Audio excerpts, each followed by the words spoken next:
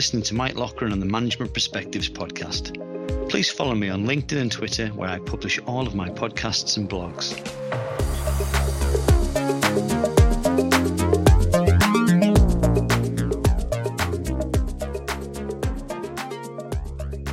Hi, my name is Mike Loughran, and this is the Management Perspectives podcast. In fact, this is going to be the last episode of the 2020 series. A series that began with a look at digital transformation in 2020, at a time when little did we know that what was going to be a strange year ahead of us. Now that it kind of comes to a close, we're starting to see a light at the end of the tunnel, and it seems like a good opportunity to look at what we've learned throughout the series. I think it goes without saying, 2020 has been a year filled with tragedy, complexity, and a great deal of uncertainty. My sympathy goes out to all those who've suffered through these months, and also my thanks to all those who've helped us get through it. For manufacturing, it's been a year of overcoming many obstacles. Supply chain, manufacturing, logistics. A challenge that we've met head on, and with many businesses already well into their digital transformation, or at least starting it. This year has conclusively demonstrated to me the importance of the flexibility and agility that digitization brings to overcome challenges either perceived or sprung upon us. Earlier this year, before most of EMEA went into lockdown, I spoke with Rob Goossens, the CEO of Technologies Added. I asked him to explain about the capabilities and benefits that a shared smart factory in the Netherlands could offer. Yeah, if we look a little bit back, I think in 2017, we have a huge facility here in Emmen in the Netherlands, and when we look back 3 years ago, Philips decided to close the factory, which was in fact a factory for making streetlights, and hundreds of thousands of streetlights were produced here. In all kinds of variants, and the market has changed, and that's why Philips stopped the activities and did some remaining activities, shifted that to East European, and then there was a question: what's going to happen with the facility, the capability, and the people which are here? And then there were investors. They thought, okay, well, why not starting a new facility for streetlights, which was of course a little bit difficult for Philips at the time, because they just stopped it, and then bringing in new competition, that's already something.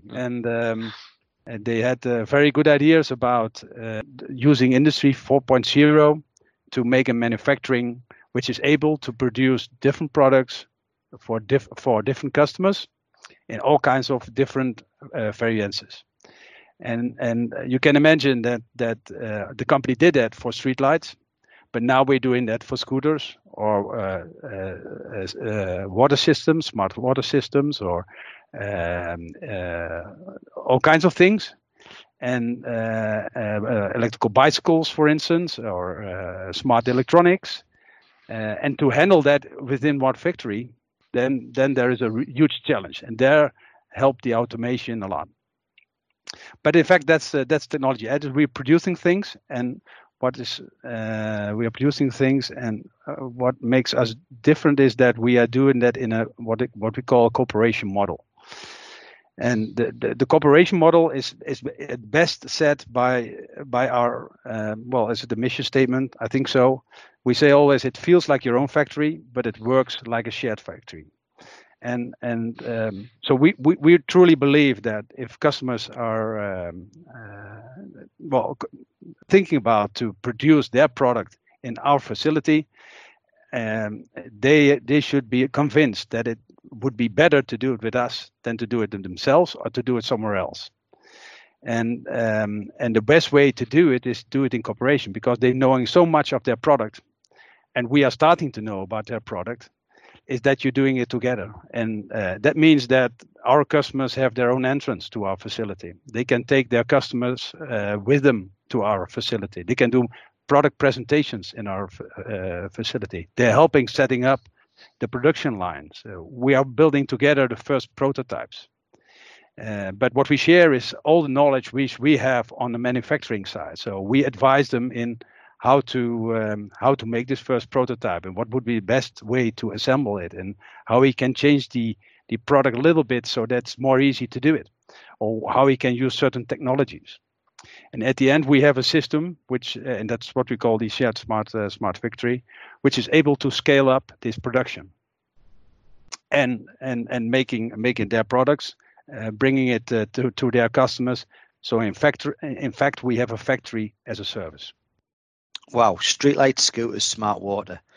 It really demonstrates a flexible approach, but also the cooperation required to drive such a model.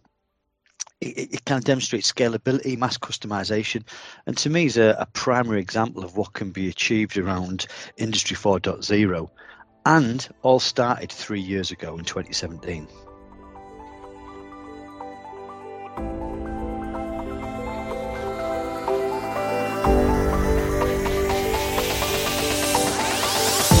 If you're enjoying the Management Perspectives podcast and want to learn more, sign up for our popular webinar series and get the latest from Rockwell Automation and our industry expert guests.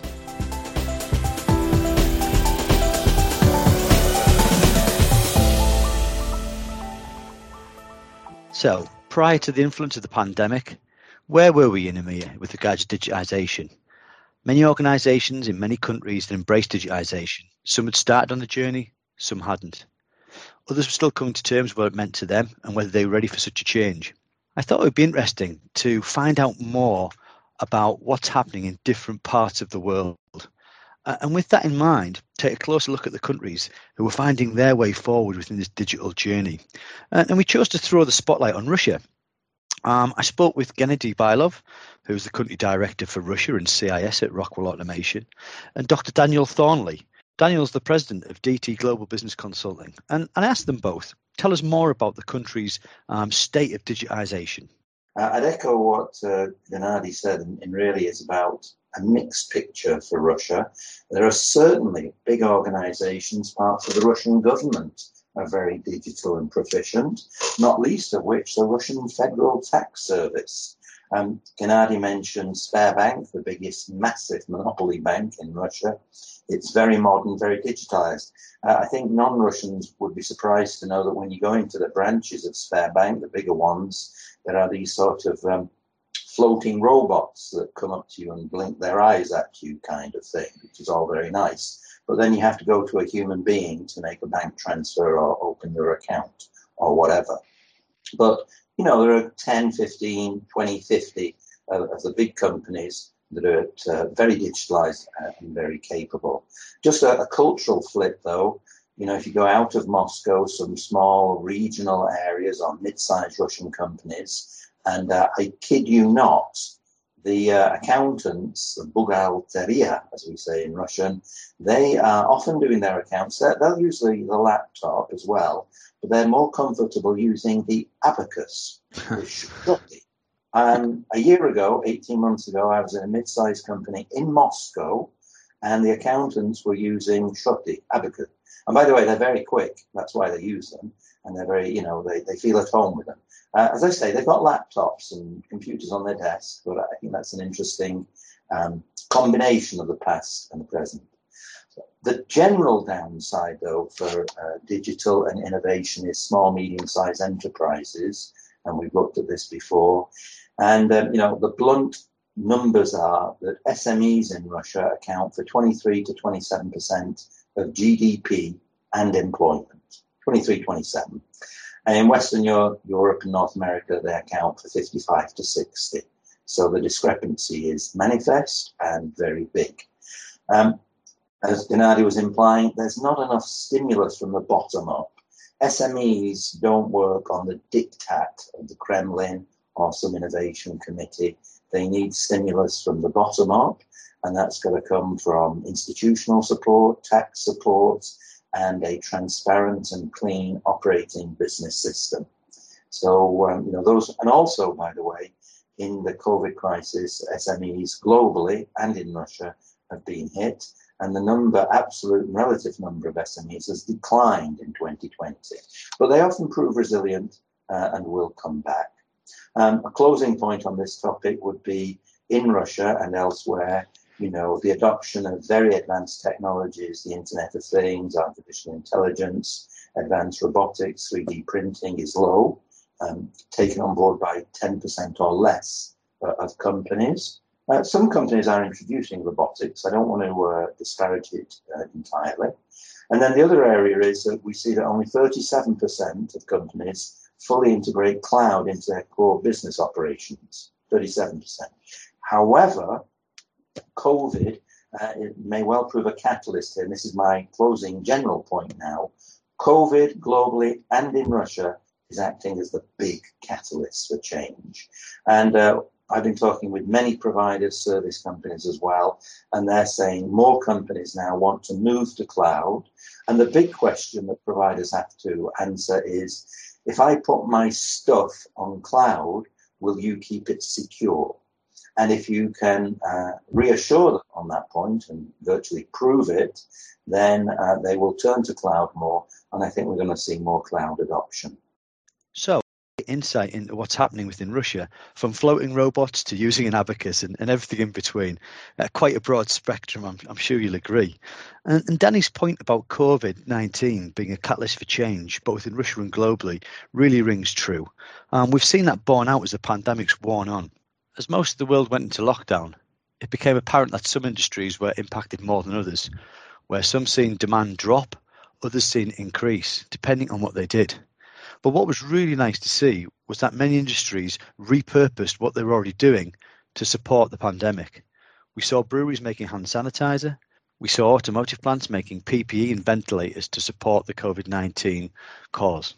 In July, I spoke with Paul Hames, VP pre-sales at PTC, who explained how UK manufacturing had risen to the challenge, how they brought together a number of companies within the UK to help provide much needed equipment for the health service both locally and across EMEA. We discussed how businesses were navigating this change and looking at the challenges of lockdown, but also looking ahead how it might change them for the future to embrace this new normal. I think it's a good question, Mike. I think companies, manufacturers today, I think in the main part, they have gone through that sort of short-term spike of disruption around potentially sort of rejigging all of their shift patterns, managing the factory environment, the working environment for their employees. And they've got to a point where hopefully they're at whether you'd say it's steady state, but they're at a point where they can operate and they can function given the, demands of the different market that they're looking at today compared to pre-COVID. But they've got that underway. Now, I think as companies start to transition to looking at that mid to long term set of capabilities that allow them to be more resilient in the future, I think we've seen, and certainly again within the Ventilator Consortium, we saw this as well, that there is that requirement for agility and the ability to sort of withstand those short shocks that you get within the supply chain. And for example, we see that digital backbone that a company has, which captures all of the information that's required for their particular product, whatever it is they design, whatever it is they then go on to manufacture, that digital definition, having that backbone in place is fundamental to the resilience of your company, but also the adoption of these new Industry 4 technologies. That if you don't have that backbone in place, that ability to say, right, from this supplier who no longer is available to me, I can take this package of work and this is go out to my new supplier and I have everything ready. Fundamental capabilities like that are not always in place, or certainly not in place at the level of detail that's required for the degree of perhaps resilience that's necessary. And that digital sort of thread, that digital sort of package of information, then I think will sustain the ability to adopt these newer technologies, things like augmented reality, the connected factory, as ourselves and Rockwell work very closely together on. That sort of capability is underpinned by that digital backbone. And I think it will also, looking a long way perhaps out into the future, but we see a lot of companies now looking at sustainability of their products, looking at the circular economy as to what they're embedding in terms of sustainability into their design and how products are managed right the way through the life cycle. All of that, again, is underpinned by that sort of digital backbone, digital thread message. Again, we return to the idea of the digital backbone. And as we discussed with Rob earlier on, when talking about his shared smart factory, this backbone is absolutely essential to coping with disruption and providing the agility required. It's the heart of the flexibility that allows companies to scale up, scale down, or even change their production entirely. And that's at the core of smart manufacturing, that agility, resilience, and flexibility.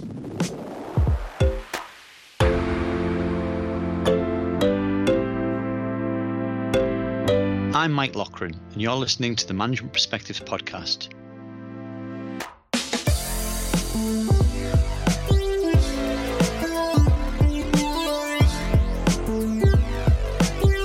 If you're enjoying the Management Perspectives podcasts and want to learn more, join us on LinkedIn and take the next steps on your digital transformation journey.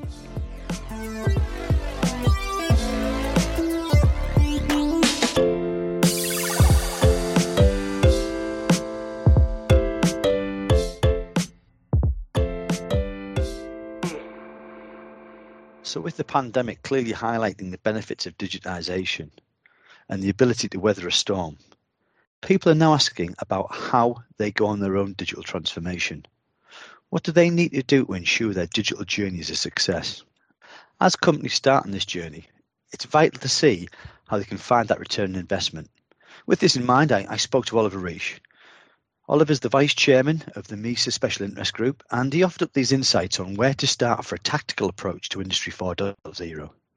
So on one side, you need to have the people from the, let's say if we're talking about MRM projects, we need the people from the shop floor buying in, because at the end of the day, if they're lost with new business processes, new technologies, you will not arrive in producing any material anymore. But on the other side, also, and this is also a requirement, you need a sponsor from the C-level. So you need to integrate C-level from the beginning. They play an important role in communicating, in defining the target, seeing the value, motivating the staff to make the project or the initiatives or the program a long-lasting part of the company's operations. So to play that role, executives need data. Think about how they are receiving it, what format it is in, and with what regularity it's communicated. So when we did talk before about analytics, so analytics which enable C-level to understand where they are in their company, this is key. And this is also when you need the C-levels to build up the cathedral, what we talked about before, they need to have an output as well from the new system. And for them, the new system is for sure that the whole company and the whole operations get more transparent. So keeping them informed will help them to do their job better. And so the digital change initiatives are more than 3 times more likely to be successful, where the senior management can communicate a clear change story. What we say, if you're planning a pilot program, do the thinking in advance. So if you don't know what a successful implementation looks like and how it fits within an evaluation framework, you'll never be able to demonstrate its value. So you have to think about it before, and you have to bring it towards that it's fitting towards the management's view, the vision, and it's integrated in that. And by that, you're getting the C-levels from our experience buying in and supporting the initiatives. A great chat with Oliver, and one of the things that sticks out in my mind is the phrase building a cathedral. It suggests the size of value you can create and the longevity you can offer. But it's clear you have to start somewhere. Oliver also started there by telling us that if we want to make a success of our digital journey, we need to have buy-in from all levels, from the people on the ground right the way through to the C-level. And without that buy-in, it's going to be more difficult to get traction. a core part of the successful digitalisation journey is the people, and it's important that we engage all stakeholders within this journey. With this in mind, I spoke with Matt Graves, who's Director of Calypso, and Rachel Wilson, Associate Director of Arup. Between us, we covered the importance of engaging the people at both ends of the organisation, from C-level to the people on the ground in the thick of it. Yeah, so that's an interesting one. I always say, you can have the best culture in the world in terms of, the best saying this is what our culture is. But if you actually don't walk that in an organisation and embed that in your people, then there's culture each strategy for breakfast. So, you can have all those best strategy, all those best plans talking about sustainability. But if your people don't believe it, then, that's going to be really tough. Number one, I would say is, when you're selecting your people, and you want people to be flexible, you want innovative people in your business, you want people that are going to challenge, then recruit those people that have that DNA in their personal in their personal makeup, rather than trying to create it when they join you. Archie Norman had this great saying when he was leading Asda, when they were saying, they wanted to employ people who are happy, smiley people. So let's not bring people in who are miserable and then teach them to be happy. And the same can be said for flexible people, for innovative people, for people that challenge the way of doing things. That's got to be in their DNA. So make sure that you engage those people in your business. And once they're in your business, give them the opportunity to be able to challenge leadership, to challenge every technique you can. Get some Scrum Masters in to really understand those supply chain processes and cutting things out where there's waste, and giving them an environment in which to thrive rather than an environment in which they feel completely, where they're not able to express themselves, because then they would just fail. Throughout the series, we've had some great phrases, and another one that stands out from Rachel was culture eats strategy for breakfast. It is so true. You can have the best laid plans, only to have them fall to pieces if no one has the will to make it happen. And how do you ensure that they have the will to make it happen? If you're recruiting, another great phrase, then recruit the people with that in the DNA. As Rachel said, if you want people to be happy, employ smiley people. Makes sense to me. Building a successful digital transformation strategy is not just a matter of getting the technology right. All the shiny new innovations in the world aren't going to help if the people don't want to use them. I think we'll all agree it's been an exceptional year in every sense, particularly for manufacturing. But despite all these hardships, for many, it's been a year that's made them stronger. It's also clarified purpose and exposed the weaknesses of many companies. But without this kind of exposure, I don't think they would have had the chance to step back and take action to rebuild, not just to survive, but to gain a competitive advantage in the future. Together with our partners, we're building a better and brighter future. I'd like to take this opportunity to thank you for joining us on this unexpected but insightful journey throughout the year. And please join me again in 2021 when I will be speaking with even more experts from the world of automation, discussing insights, trends and strategies on every aspect of manufacturing today and for the future. Until then, I wish you all the best for this holiday season, and I look forward to seeing you again in the new year.